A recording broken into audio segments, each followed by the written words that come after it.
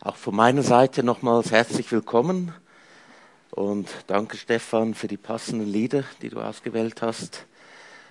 Wir fahren heute fort in der Auslegung des Titusbriefes, wie Stefan schon gesagt hat. Titus musste in Kreta bleiben, um in Kreta noch Älteste einzusetzen. Das mussten Männer sein, die charakterlich integer waren und sich an die gesunde Lehre hielten.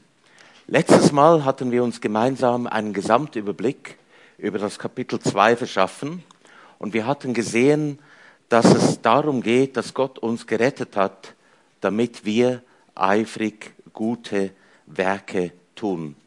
Und vielleicht könnt ihr euch erinnern, ich hatte gesagt, dass wir im Abschnitt Titus 2, 1-10 sehen werden, was diese guten Werke konkret sind. An was denkst du, wenn du gute Werke hörst? Denkst du daran, einer alten Frau über die Straße zu helfen? Oder denkst du daran, jemand, der krank ist, im Spital zu besuchen? Nun, das sind gewiss gesunde Werke. Aber gesunde Werke im biblischen Sinne gehen noch viel weiter. Viel weiter in diesem Sinne, dass alles, was wir tun, alles, was wir denken, alles, was wir sagen und mit dem Willen Gottes in Übereinstimmung stehen, im biblischen Sinne gute Werke sind. Wie das konkret aussieht, werden wir heute und so Gott will in den nächsten Predigten zusammen anschauen aus dem Abschnitt Titus 2, 1-10. Heute fokussieren wir uns aber nur auf die Verse 1 und 2 und ich möchte das Wort Gottes dazu lesen. Titus 2, die Verse 1 und 2.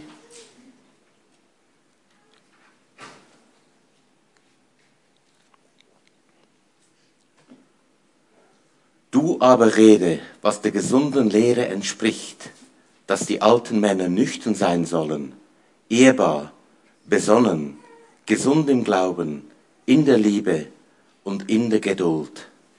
Ich möchte auch nochmals kurz beten. Großer Gott und Vater im Himmel, wir verneigen uns vor dir und wir kommen zu dir, um dein Wort zu hören. Sprich zu uns, zu unseren Herzen, durch deinen Geist.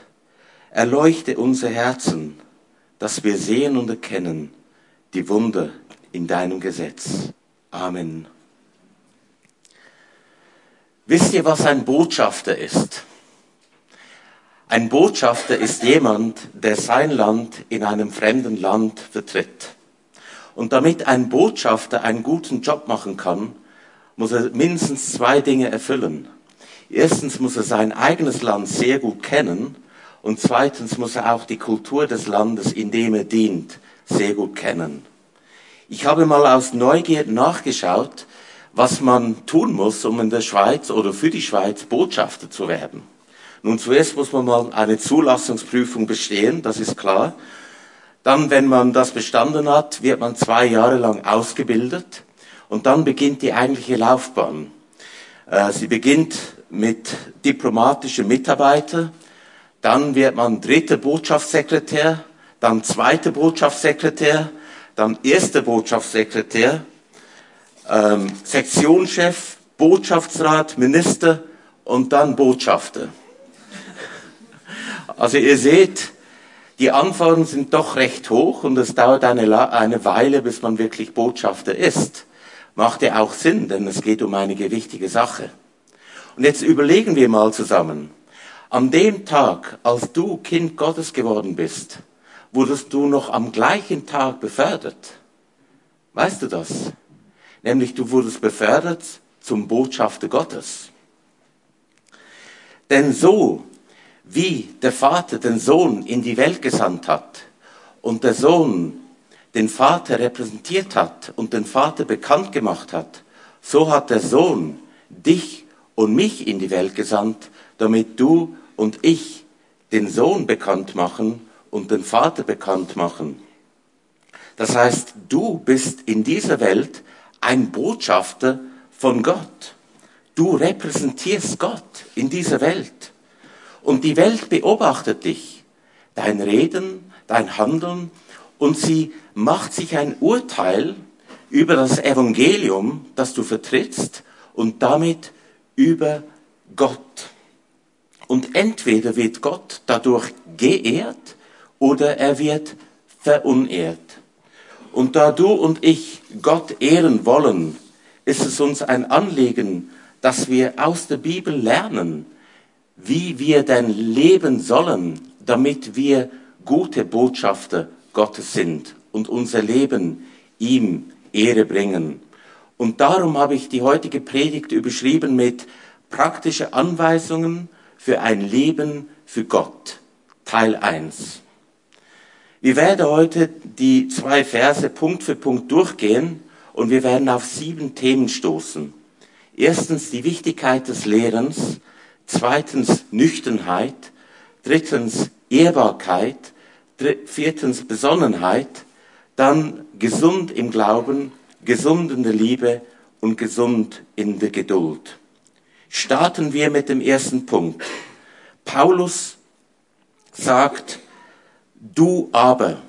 Er redet zu Titus und sagt, du aber.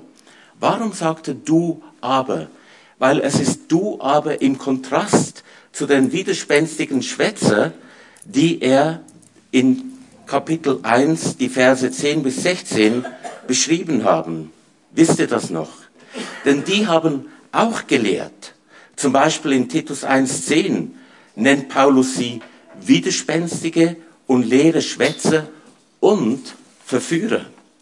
Oder in Titus 1,11 sagte, dass sie mit ihren ungehörigen Lehren ganze Häuser, das heißt ganze Familie, durcheinander bringen. Oder in Titus 3,9 steht, dass sie ständig da waren und törichte Streitfragen debattieren wollten, über Geschlechtsregister streiten wollten, dass sie Zwistigkeiten gestiftet haben und ständig Auseinandersetzungen über das Gesetz führen wollten. Oder in Titus 3,10 redet er von einem sektiererischen Menschen. Und ein Mensch kann ja nur sektierisch sein, wenn er lehrt. Also das heißt, dieser Kontrast, dieser Du aber, diese Irrlehrer, die haben sehr stark gelehrt. Aber sie haben gelehrt gegen die Wahrheit. Ihre Lehre verführte und sie bewirkte Streit. Und in diese Situation hinein schickt Paulus den Titus und sagt, du aber. Und er sagt, du aber rede. Reden. Manchmal sagen wir, reden ist Silber, aber Schweigen ist Gold. Aber in dieser Situation muss geredet werden, muss gesprochen werden. Denn Gott hat den Menschen geschaffen als ein Wesen mit der Befähigung, neue Informationen zu lernen und andere zu belehren. Das ist also eine gute Sache, zu lehren und zu lernen. Die Frage, die sich aber stellt, ist, wie ist der Inhalt? Ist es gut oder ist es böse? Und wenn du dich fragst, ja, wie weiß ich denn, ob der Inhalt gut oder böse ist? Dann frag dich, wo ist die Quelle? Kommt es von Gott oder kommt es nicht von Gott?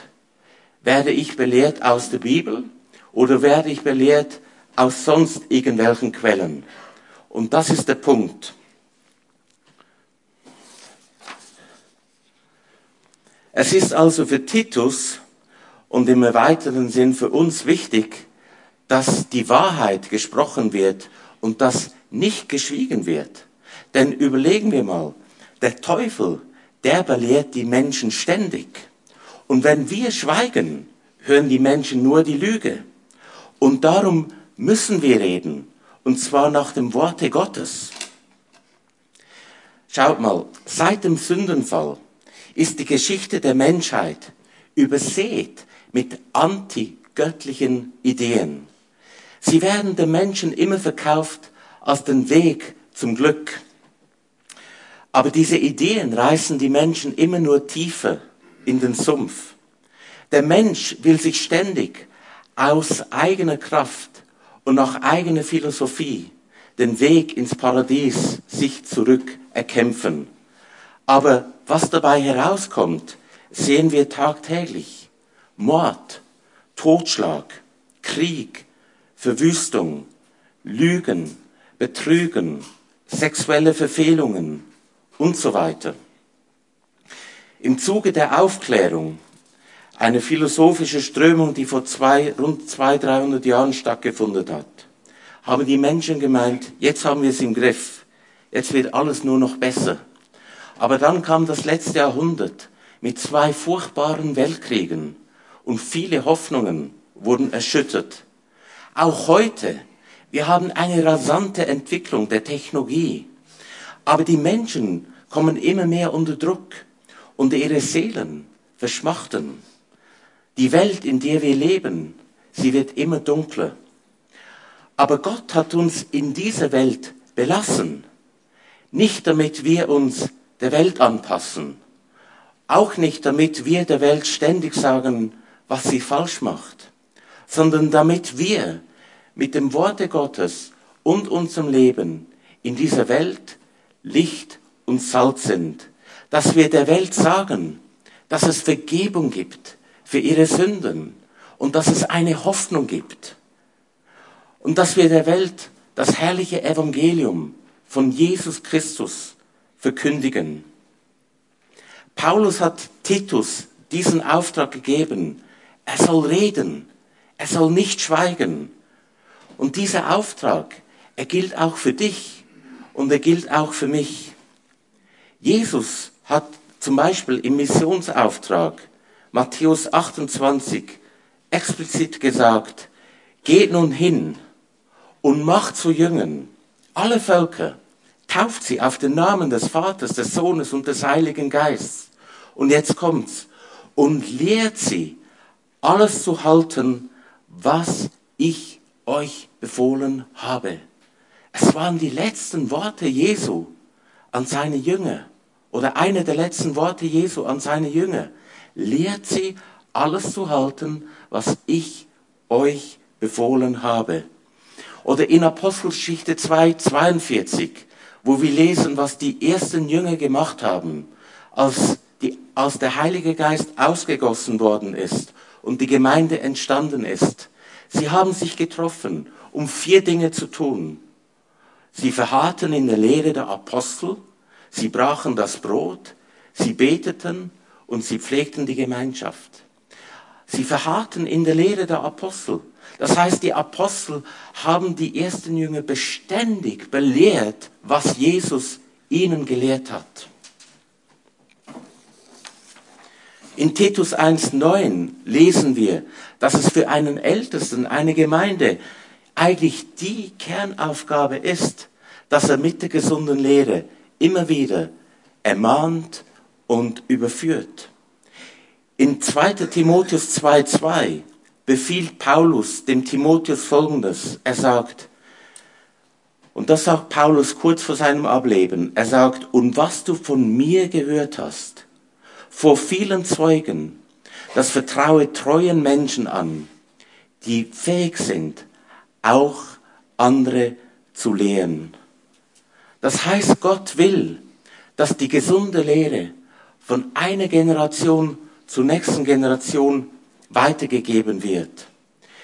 In Römer 12,7 lesen wir, dass der Heilige Geist bestimmten Menschen in der Gemeinde die Gabe des Lehrens gegeben hat, damit sie mit dieser Gabe die Gemeinde belehrt und der Gemeinde dienen. In alledem sehen wir die zentrale Rolle und Bedeutung, welche die biblische Belehrung hat für die christliche Gemeinschaft. Und somit ist klar, dass wir lehren müssen. Aber jetzt kommt eine gute Frage. Was müssen wir denn lehren? Paulus sagt zu Titus, du aber rede, was der gesunden Lehre entspricht. Gesunde Lehre, das ist ein Sprachbild. So wie gesunde Nahrung zu einem gesunden Körper führt, so führt gesunde Lehre zu einer gesunden Seele. Aber was ist denn die gesunde Lehre? 1. Timotheus 6,3 schreibt Paulus, Wenn jemand fremde Lehren verbreitet und nicht die gesunden Worte unseres Herrn Jesus Christus annimmt und die Lehre, die der Gottesfurcht entspricht, was lernen wir daraus? Die gesunde Lehre, erstens, sie stimmt immer mit der Lehre Christi überein und zweitens, sie führt immer zu Gottesfurcht. Was noch? 2. Timotheus 1,13. Halte dich an das Muster der gesunden Worte, die du von mir gehört hast, im Glauben und in der Liebe, die in Christus Jesus ist. Was lernen wir in diesem Vers über die gesunde Lehre? Erstens, sie stammt von Paulus oder im erweiterten Sinn können wir sagen von den Aposteln und damit für uns nachzulesen in unserem teuren Bibelwort.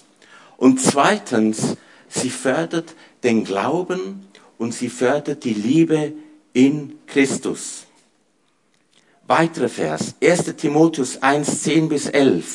Paulus schreibt, Unzüchtigen, Knabenschändern, Menschenräubern, Lügnern, Meineidigen und was sonst der gesunden Lehre widerspricht, nach dem Evangelium der Herrlichkeit des glückseligen Gottes, das mir anvertraut worden ist. Was lernen wir in diesem Vers über die gesunde Lehre? Erstens, die gesunde Lehre erklärt, was Sünde ist und sie verurteilt Sünde. Und zweitens, die gesunde Lehre entspricht immer dem Evangelium. Weiterer Vers, Titus 1,9. Dort ist die Rede vom zuverlässigen Wort und dass die gesunde Lehre zur Ermahnung und zur Überführung dient.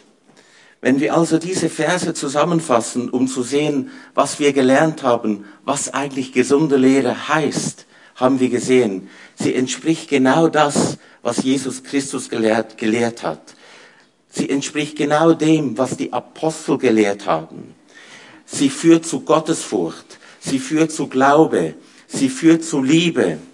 Sie entspricht dem Evangelium. Sie erklärt, was Sünde ist und verurteilt Sünde. Sie ist zuverlässig, sie dient der Ermahnung und sie dient der Überführung. In 2. Timotheus 4, 2-4 lesen wir eine Schlüsselstelle über das Lehren der biblischen Wahrheit. Paulus schreibt, verkündige das Wort, tritt dafür ein, es sei gelegen oder ungelegen, überführe, tadle, ermahne mit aller Langmut und Belehrung.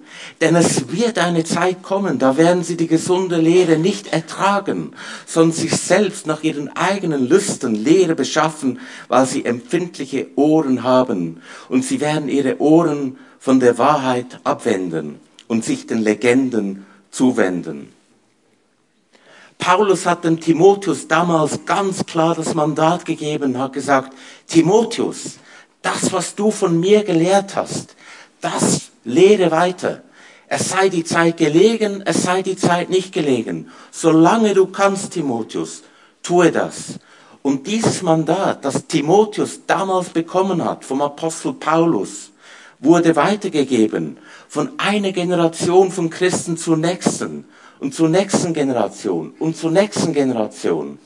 Und heute stehen wir hier als eine Generation von Christen und heute haben wir dieses Mandat, um die Lehre, die Paulus und die anderen Apostel gelehrt haben, gut zu verstehen und weiterzugeben und dass sie auch der nächsten Generation weitergegeben wird, den Kindern, den Jugendlichen und so weiter.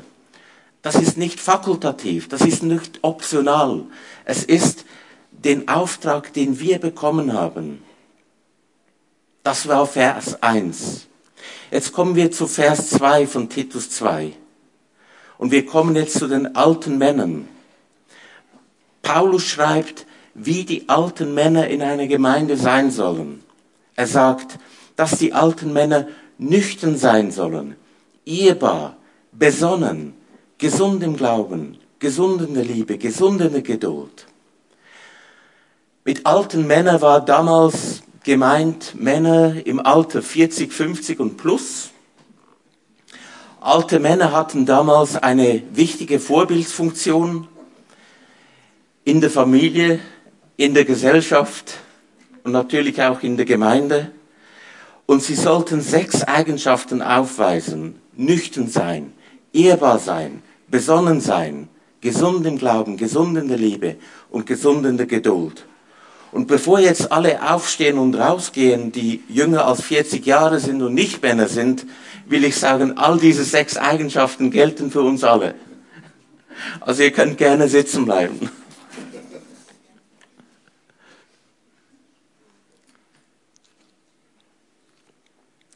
Schauen wir uns die erste Eigenschaft an.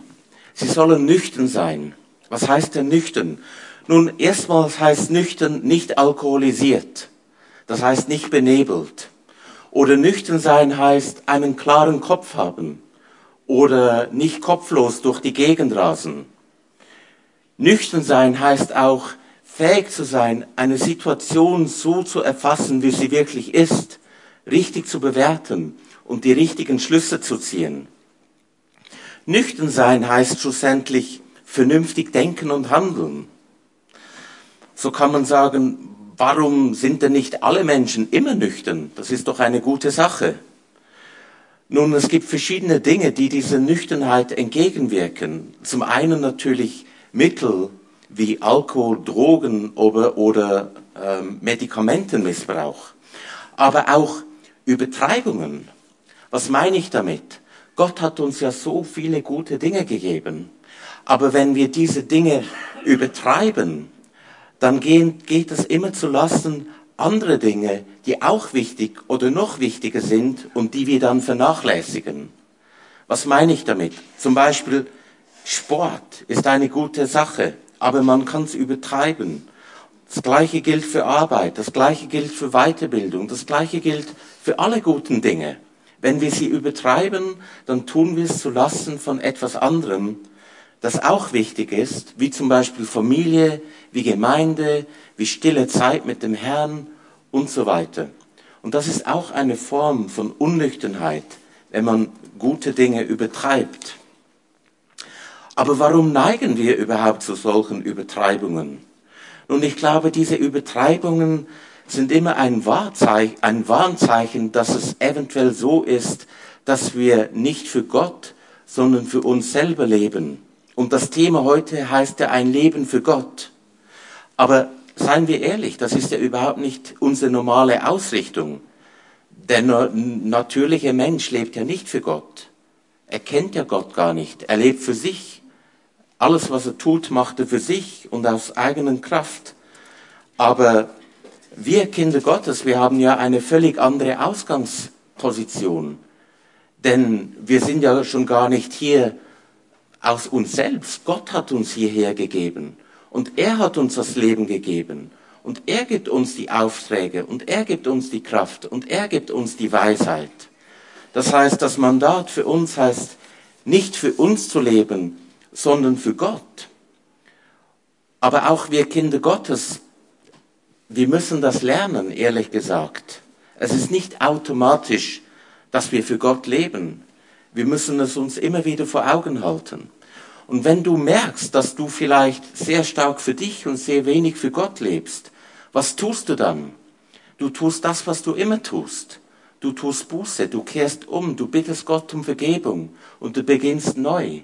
Du fokussierst auf Gott, du sagst, Gott, bitte hilf mir, dass ich die Dinge aus deinen Augen sehe, dass ich die Prioritäten so setze, wie sie dir entsprechen. Du musst zunehmen, ich muss abnehmen. Weitere Bibelstellen, die uns beleuchten, was die Bibel meint, wenn sie von Nüchternheit redet. 1. Petrus 1,13. Petrus schreibt, darum umgürtet die Lenden eure Gesinnung. Seid nüchtern, setzt eure Hoffnung ganz auf die Gnade, die euch zuteil wird, in der Offenbarung Jesu Christi. Das heißt, Nüchternheit bedeutet, dass wir entschlossen sind, so zu denken, wie Christus denkt. Und dass wir fokussiert sind auf seine Wiederkunft. Dass wir wissen, er kommt bald. Oder 1. Petrus 4,7 lesen wir, es ist aber nahe gekommen, das Ende aller Dinge. So seid nun besonnen und nüchtern zum Gebet. Was lernen wir in diesem Vers über Nüchternheit? Wir lernen, dass es nicht mehr lange geht, bis Christus leiblich wieder in diese Welt kommen wird und sein Reich in dieser Welt aufrichten wird. Und darum sollen wir nüchtern sein zum Gebet. Genauso wie Jesus es uns schon gelehrt hat, als er gesagt hat, dein Name werde verherrlicht, dein Wille geschehe und dein Reich komme. So sollen wir beten, dass sein Reich kommt. Oder 1. Petrus 5,8, da erklärt Petrus, dass wir nüchtern sein sollen und nicht naiv, dass uns die Gedanken des Teufels nicht unbekannt sind, dass wir doch wissen, dass er uns übervorteilen will, dass er uns über den Tisch ziehen will und dass wir das nicht zulassen, nicht, dass wir Angst haben von ihm, sondern dass wir ihm widerstehen im Glauben. Oder 1. Timotheus 3,2, da erklärt Paulus, dass ein Mann, der als Ältester in eine Gemeinde eingesetzt werden soll, der muss zwingend nüchtern sein, der muss wach sein, der muss die Dinge so sehen, wie sie wirklich sind. Also zusammengefasst sehen wir, nüchtern bedeutet nicht benebelt, ausgewogen denken und leben, Prioritäten setzen nach dem Worte Gottes, auf die Wiederkunft Christi fokussiert sein und wach für das Gebet. Und ich möchte dich und ich möchte mich auffordern, dass wir nüchtern sein wollen, dass wir sagen, Herr, wir haben eine kurze Zeit hier zu leben, bitte hilf uns, dass wir die Zeit auskosten und dass wir die Prioritäten so setzen, wie es dir gebührt.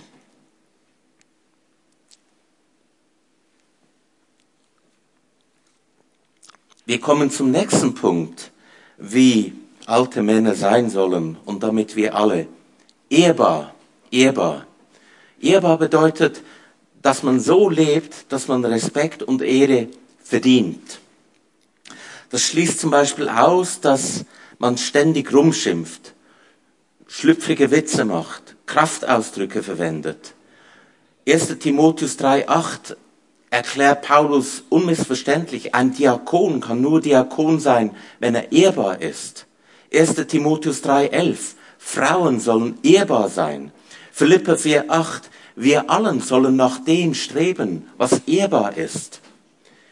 1. Timotheus 3,7 lesen wir über einen Ältesten, dass er ein gutes Zeugnis haben muss von denen außerhalb der Gemeinde, damit er nicht in üble Nachrede und in die Fallstricke des Teufels gerät.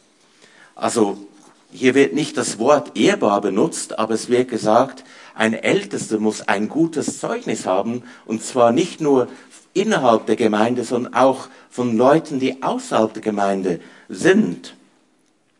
Ganz wichtig, als Christen suchen wir nicht die Ehre bei Menschen, das ist nicht unser Bestreben, sondern wir wollen Gott ehren und wir wollen, dass Gott uns anerkennt.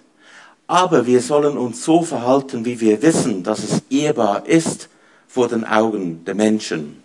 Natürlich insofern und insoweit, dass es mit der Bibel übereinstimmt. Nächster Punkt. Wie sollen alte Männer sein und damit wir alle besonnen?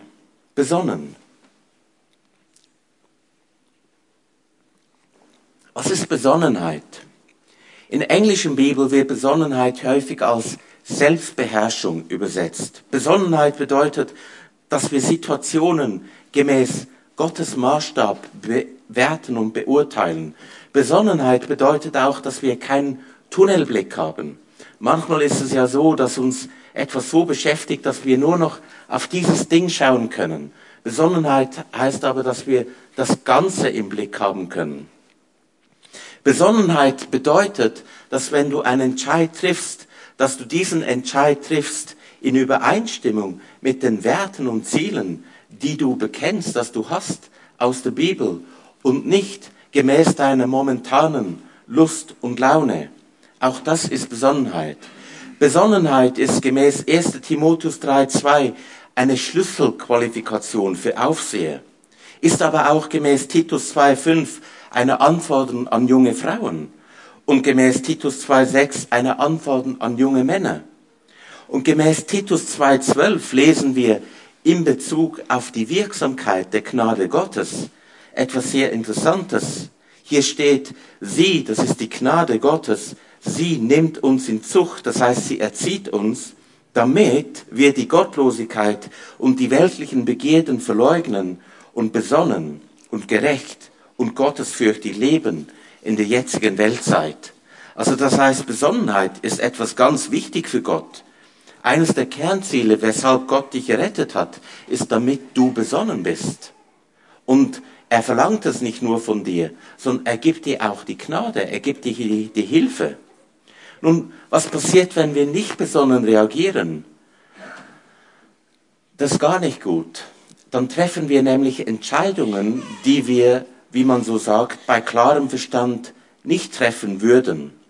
Und darum, liebe Geschwister, ist es so wichtig, wenn dir was zustößt, wo du emotional tangiert bist, dass du dann keine Entscheidungen triffst, sondern dass du ruhig bleibst, dass du die Sache Gott hinlegst und dass du wartest, bis deine Emotionen sich beruhigt haben und dann mit der Analyse und mit Entscheidungen beginnst, mit der Hilfe Gottes.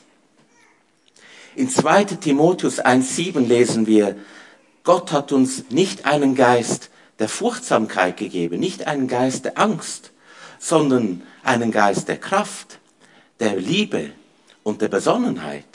Das heißt, Gott wohnt in dir, wenn du ein Kind Gottes bist. Und er hat seinen Geist in dich hineingelegt. Und sein Geist ist unter anderem ein Geist der Besonnenheit. Und darum kannst du jetzt lernen, besonnen zu sein. Nun, diese 3 Begriffe, nüchtern, ehrbar, besonnen, ihr habt gemerkt, die gehören sehr eng zusammen. Sie haben einen großen Overlap, sagt man auf Deutsch, keine Ahnung, Übereinstimmung. Und wichtig, Ungläubige können diese Eigenschaften auch aufweisen. Und das macht sie oft zu sehr angenehmen Menschen. Aber der Unterschied zwischen Ungläubigen mit dieser Eigenschaft und Gläubigen ist der, ein Ungläubiger wird in seine Beurteilung und Entscheidungen Gott nicht mit einbeziehen. Ist ja logisch, weil er lebt ja ohne Gott. Und das ist der Unterschied. Wenn Kinder Gottes besonnen sind, wenn Kinder Gottes nüchtern sind, wenn Kinder Gottes ehrbar sind, dann beziehen sie in allem Gott mit ein. Sie fragen immer, was ist der Wille Gottes? Geht es um meine Ehre, geht es um seine Ehre? Wie beurteilt Christus das? Und das ist der Punkt. Und so haben alte Männer, die Kinder Gottes sind und diese Eigenschaften aufweisen, sie haben immer Gott vor Augen. Und sie sind so wertvoll in einer Familie, in einer Gesellschaft, in einer Gemeinde. Und wenn jüngere Männer in Not sind oder vor einer wichtigen Entscheidung stehen, dann werden sie solche ältere Männer sehr gerne aufsuchen und ihren Rat suchen. Wir kommen zum nächsten Punkt. Paulus sagt dem Titus, alte Männer, sie sollen auch gesund sein im Glauben.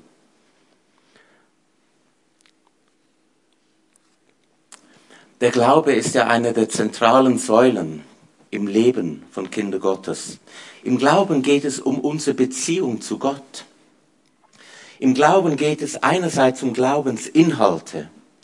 Wer ist Gott? Wer ist der Mensch? Was sagt die Bibel über Rettung und über Verdammnis? Was sagt die Bibel über Himmel und Hölle? Was sagt die Bibel über Gegenwart und Zukunft? Aber Glauben geht weiter als Glaubensinhalte. Basierend auf diesen Glaubensinhalten, die wir aus der Bibel haben, vertrauen wir auf Gott. Wir vertrauen auf seine Treue. In Hebräer 11,6 lesen wir, dass es ohne Glauben unmöglich ist, ihm wohlzugefallen. Denn wer zu Gott kommt, muss glauben, dass er ist und dass er die belohnen wird, welche ihn suchen. Das heißt, unser Glaube ist nicht einfach, wie soll ich sagen, eine Zuversicht, dass alles schon gut kommt. So wie man sagt, nach dem Regen kommt Sonne. Sondern unser Glaube beruht immer auf Gott. Und dass wir wissen, dass wir einen persönlichen Gott haben. Wir haben nicht einen Gott, der zwar allmächtig ist, aber irgendwie entfernt von uns. Sondern unser Gott, den wir kennen aus der Bibel, ist ein persönlicher Gott. Und wir wissen, dass er nur darauf wartet, dass wir ihn suchen und dass er die ihn suchen, belohnt. Nun, was heißt Gott suchen? Gott suchen heißt einfach mal seine Nähe suchen. Gott ist ja eine Person, dass wir zu ihm gehen und mit ihm Gemeinschaft pflegen. Gott suchen heißt, dass wir seinen Willen suchen. Gott suchen heißt, dass wir seine Hilfe suchen. Gott suchen heißt, dass wir seine Vergebung suchen. Oder Gott suchen heißt, dass wir einfach seine Ehre suchen. Dass wir wollen, dass er groß ist. In Johannes 14,1 lesen wir weiter über den Glauben. Da spricht Jesus: Euer Herz erschrecke nicht. Glaubt an Gott und glaubt auch an mich. Und das, liebe Geschwister, ist ein ganz wichtiges Merkmal, das uns von anderen Menschen unterscheidet, die auch sagen, ich glaube an Gott. Weil wir glauben an Gott, aber wir glauben auch an Jesus Christus. An Jesus Christus, der ewige Sohn Gottes ist, der zur Fülle der Zeit Mensch geworden ist, geboren von einer Jungfrau, geboren unter Gesetz, das ganze Gesetz gehalten hat, für uns gestorben, auferstanden und in den Himmel aufgefahren ist und wiederkommen wird, zu richten die Lebendigen und die Toten. In Johannes 20,29, da lesen wir von Thomas. Er glaubte, weil er sah. Er sah die Mahlzeichen des Herrn. Aber Jesus sagt, weißt du, Thomas, glückselig sind die, die sehen, die nicht sehen, aber doch glauben. Und unser Glaube bezieht sich auf Dinge, die wir nicht sehen. Aber sie sind real, weil sie im Worte Gottes für uns verbrieft sind. In Hebräer 11, 13 bis 14 lesen wir, das ist ja, wo über die alttestamentlich Gläubigen geredet wird. Diese alle sind im Glauben gestorben, ohne das Verheißene empfangen zu haben, sondern sie haben es nur von ferne gesehen und waren davon überzeugt und haben es willkommen geheißen und bekannt, dass sie Fremdlinge und Wanderer ohne Bürgerrecht sind auf Erden. Denn die solches sagen, geben damit zu erkennen, dass sie ein Vaterland suchen. Unser Glaube bezieht sich schlussendlich auf eine Zukunft, die Gott uns verheißen hat. Eine Zukunft, die nicht wir uns erschaffen, sondern die Gott uns schenken wird. Eine Zukunft, die völlig anders sein wird, als was wir hier und heute kennen. In Johannes 20, 30 bis 31 lesen wir weiter über den Glauben. Noch viele andere Zeichen tat Jesus vor seinen Jüngern, die in diesem Buch nicht geschrieben sind. Diese aber sind geschrieben, damit ihr glaubt, dass Jesus der Christus, der Sohn Gottes ist, und damit ihr durch den Glauben Leben habt in seinem Namen. Was haben wir hier gelesen? Was Johannes aufgeschrieben hat in seinem Evangelium, hat er geschrieben, damit wir glauben und damit wir glaubend lebend haben. Das heißt, der Glaube, der kommt immer aus dem Worte Gottes. Und vielleicht ist dir schon aufgefallen, wenn du die Bibel liest und gelesen hast, dass die Bibel eigentlich sehr wenig abstrakte Definitionen über Gott aussagt, sondern die Bibel erzählt uns, wie Gott im Laufe der Geschichte mit seinem Volk, aber auch mit anderen Völkern gesprochen und gehandelt hat. Gott hat gesagt, ich werde richten, und Gott hat gerichtet. Gott hat gesagt, ich werde retten, und Gott hat gerettet. Und damit, aus dieser Schilderung der Geschehnisse, ersehen wir, wie Gott ist. Wisst ihr, was ich meine? Gott hat sich bewiesen in der Geschichte so, weil er hat immer gesprochen und dann hat er getan. Gesprochen und getan. Und daraus können wir sehen, dass Gott treu ist, denn was er sagt, tut er. Dass Gott allmächtig ist, denn was er sagt, kann er tun. Dass Gott weise ist, denn er findet Mittel und Wege, um Dinge zu tun, die uns nie in den Sinn gekommen wären. Dass Gott Liebe ist und so weiter. Nun, vielleicht fragst du dich, wenn der Glaube so wichtig ist, wie stark ist wohl mein Glaube? Nun, ich weiß nicht, wie wichtig die Frage ist, aber falls du dir dies stellst, ich glaube, ein guter Indikator, um diese Frage zu beantworten, ist immer, guck dir dein Gebetsleben an. Ich will dir jetzt nicht ein schlechtes Gewissen machen, das liegt mir fern. Aber so wie dein Gebetsleben ist, das zeigt dir, wie sehr du dich abhängig von Gott weißt. Abraham, er ist unser Vater im Glauben. Warum? Weil er in seinem Glauben uns gezeigt hat, was es im Höchstmaß heißt zu glauben. Nicht, dass Abraham perfekt gewesen wäre, nicht, dass Abraham sündlos gewesen wäre, aber er hat geglaubt. Als Gott dem Abraham gesagt hat, Abraham, geh und opfere deinen geliebten Sohn. Dieser Befehl hat für Abraham überhaupt keinen Sinn ergeben. Aber Abraham, er hat sich am nächsten Tag aufgemacht.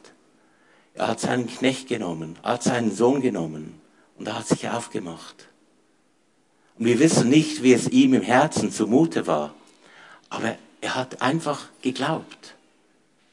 Und Gott hat das natürlich nicht zugelassen, dass Abraham wirklich seinen Sohn geopfert hat. Aber Gott hat dann gesehen, du liebst Abraham, du liebst mich über alles. Und wie schön ist es, wenn ältere Männer, die schon länger mit dem Herrn unterwegs sind, einen gereiften Glauben haben. Weißt du, wenn du mit ihnen zusammen bist, dann wirst du ihren Glauben spüren. Auch wenn sie nicht konkret darüber reden. Dieser Glaube ist spürbar und dieser Glaube stärkt auch deinen Glauben. Ich habe schon oft Zeugnisse gehört von Ältesten oder Diakone, die Menschen im Spital besucht haben, die im Sterben lagen. Und sie wollten hingehen und diese Menschen trösten. Und so oft sagen sie, weißt du was, ich bin zurückgegangen und ich war der, der getröstet war. Weil derjenige so einen Glauben hatte.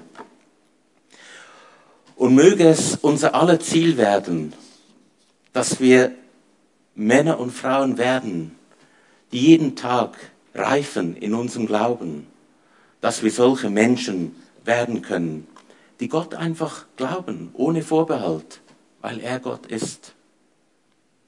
Wir kommen zum nächsten Punkt. Paulus sagt, alte Männer, und damit wir alle, sie sollen auch gesund sein in der Liebe.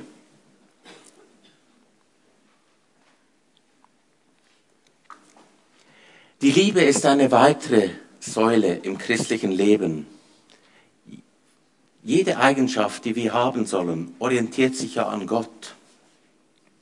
Und in 1. Johannes 4,8 lesen wir, dass Gott selber die Liebe ist. Und in Markus 1,10 manifestiert sich die Liebe, die Gott in der Trinität hat. Denn der Vater sagt, dies ist mein geliebter Sohn. In Jeremia 31,3 lesen wir, dass Gottes Liebe ewig ist. Und in 1. Johannes 4,9 lesen wir, dass Gottes Liebe sich manifestiert hat, weil er seinen eigenen Sohn für uns geopfert hat. Und in Epheser 2,4 lesen wir, dass Gottes Liebe zu den Menschen geht, die überhaupt nicht liebenswert sind, denn sie sind tot in ihren Sünden und Übertretungen. Oder in unserer Sprache gesagt, sie sind Rebellen Gottes. Und solche waren wir einst alle. Und Gottes Liebe geht zu diesen Menschen. Und weil Gott Liebe ist, will er, dass auch wir ihn lieben. In Matthäus 22, 37 sagt Jesus Christus explizit, dass es das größte Gebot ist, dass wir Gott lieben von ganzer Seele, und ganzer Herzen, ganzer Kraft und ganzem Verstand. Und 1. Johannes 4,19 erklärt, dass wir Gott überhaupt nur lieben können. Warum? Weil er uns zuerst geliebt hat. Im Psalm 119, 97 drückt der Psalmist seine Liebe zu Gott darin aus, dass er das Wort Gottes liebt. Auch das ist ein Ausdruck, dass wir Gott lieben, wenn wir sein Wort lieben. Und in Lukas 14,33 erklärt Jesus, dass Liebe zu Gott heißt auch, dass wir uns selbst verleugnen. Dass wir sagen, nicht mehr ich, sondern du. Nicht mein Wille, dein Wille geschehe. Und wenn wir in unserem natürlichen Denken stehen bleiben, dann werden wir überhaupt nie fähig sein, biblisch zu lieben.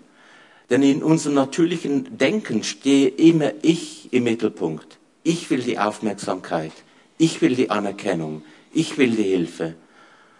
Aber in der biblischen Liebe stehe nicht ich im Mittelpunkt, sondern Gott und der Nächste. In 1. Chroniker 29,3 drückt sich die Liebe darin aus, dass die Menschen gegeben haben für die Stiftshütte, für den Tempel. In 1. Johannes 5,3 drückt sich die Liebe zu Gott darin aus, dass sie gehorsam sind. Und in 1.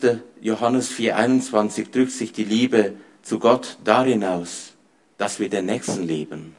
Wir können nicht sagen, ich liebe Gott, aber ich verachte meinen Nächsten. Die Liebe zum Nächsten ist uns geboten. Paulus erklärt in Galater 5,14, dass wenn wir lieben, dann erfüllen wir das ganze Gesetz. Denn wenn wir den Inhalt des gesamten Gesetzes zusammenfassen, dann hat das Gesetz den Menschen erklärt, wie sie Gott lieben und wie sie den Nächsten lieben können. Und in Johannes 13,35 sagt Jesus etwas ganz Interessantes. Er sagt, wisst ihr, wenn ihr Jünger untereinander Liebe habt, ihr untereinander, dann ist das das Erkennungszeichen der Welt, dass ihr meine Jünger seid. Er sagt nicht, wenn ihr tolle Lieder singt. Er sagt nicht, wenn ihr alle Theologie habt. Er sagt nicht, was auch immer, sondern er sagt, wenn ihr untereinander Liebe habt, dann wird die Welt erkennen, dass ihr meine Jünger seid. Und lasst mich einfach sagen, Theologie ist wichtig, schöne Lieder singen ist wichtig. Ich wollte das mit dem nicht kleinen. Aber das Ziel des Ganzen ist, dass wir Liebe haben untereinander. Und das ist das Erkennungszeichen für Außenstehende, dass wir Jesu Jünger sind. Petrus schreibt auch etwas Interessantes zur Liebe. 1. Petrus 4,8. Er sagt, vor allem habt ihr eine innige Liebe untereinander, denn die Liebe wird eine Menge von Sünden zudecken. Wisst ihr, wir sind alle noch sündhaft. Und wenn wir miteinander verkehren, dann wird es unweigerlich dazu kommen, dass wir einander verletzen. Aber wenn wir auf die Sünde des Nächsten fokussiert sind, kann ich dir sagen, was passieren wird. Unsere Gemeinschaft wird geschwächt oder zerstört. Wenn wir aber im Miteinander auf die Liebe fokussiert sind, dann wird unsere Gemeinschaft konsolidiert, gestärkt und vertieft. In Galater 5,13 erklärt Paulus, dass die Liebe überhaupt die antreibende Kraft ist, dass wir dem Nächsten dienen. In Matthäus 25,35 drückt sich die Liebe aus, dass uns die Not von anderen Kindern Gottes nicht gleichgültig ist, sondern dass wir ihnen helfen. Sei es seelische Not, sei es physische Not. Und in Johannes 15,13 sagt Jesus, niemand hat größere Liebe, als wer sein Leben gibt für seine Freunde. Das heißt, biblische Liebe hat immer mit Selbsthingabe zu tun. Und in 1. Korinther 13,1 sagt Paulus sinngemäß, wenn ihr alles habt, jede Erkenntnis, jede Lehre, jede Sprache, jede alles, aber ihr habt keine Liebe, dann ist alles nichts wert. Und in 1. Timotheus 1,5 erklärt Paulus, dass die Liebe das Endziel des Gebotes ist. Was heißt das? Das heißt nichts anderes als alles, was die Bibel lehrt, von Anfang bis Schluss, hat schlussendlich immer das Ziel, uns in unserer Liebe zu Gott und uns in unserer Liebe zum Nächsten zu fördern. Vielleicht noch ein Hinweis. Manchmal, wenn Menschen das Wort Liebe hören, denken sie daran, dass es bedeutet, man ist lieb, man tut immer das, was der andere von einem verlangt. Aber das ist nicht wirklich die biblische Definition von Liebe. Die biblische Definition von Liebe bedeutet, dass wir immer dem Nächsten das tun, was für ihn am besten ist. Und zwar nicht in seinen Augen, nicht in unseren Augen, sondern das, was wir aus dem Worte Gottes erkennen. Du kannst es vergleichen wie Eltern. Gute Eltern werden ihren Kindern auch nicht ständig geben, was die Kinder verlangen. Aber sie tun es, weil sie die Kinder lieben und wissen, was für die Kinder gut ist. Die Liebe. Wir kommen zum letzten Punkt, wie alte Männer und damit wir alle sein sollen. Gesund in der Geduld.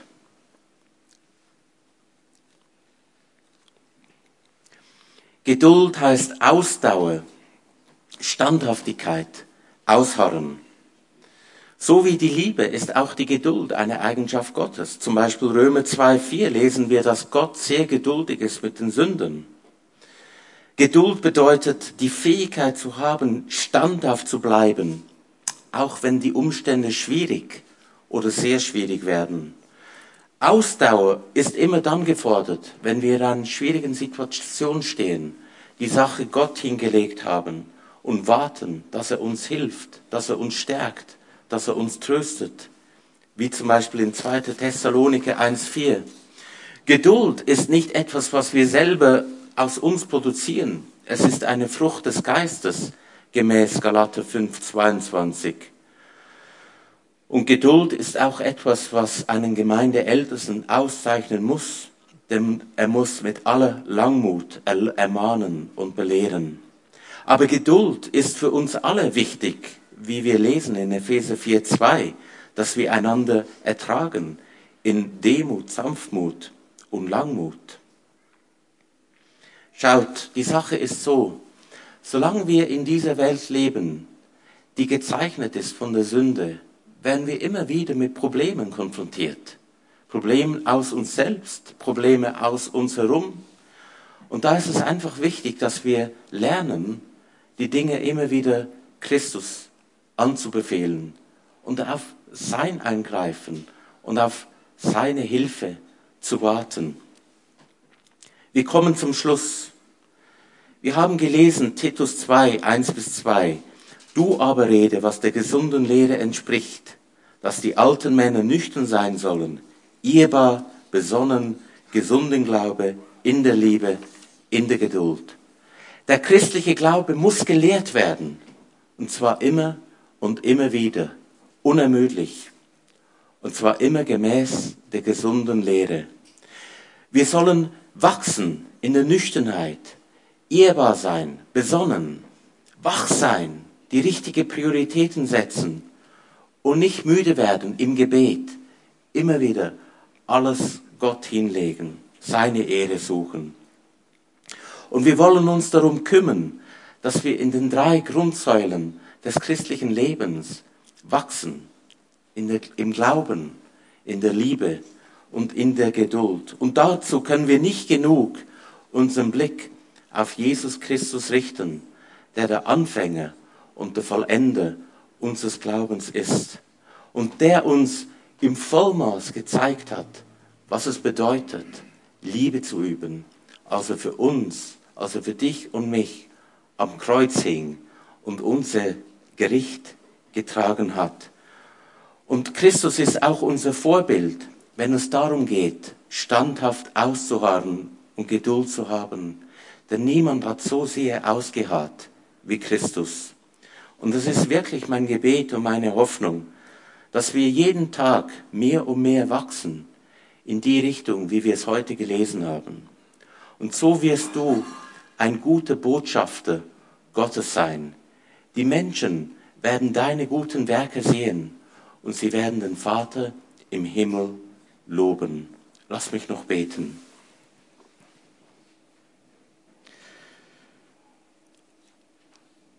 Großer Gott und Vater im Himmel, wie können wir dir immer nur wieder danken, dass du uns, die wir einst deine Feinde waren, herausgerettet hast, dass wir eifrig gute Werke tun. Und wir haben heute gelesen, wie das aussehen kann.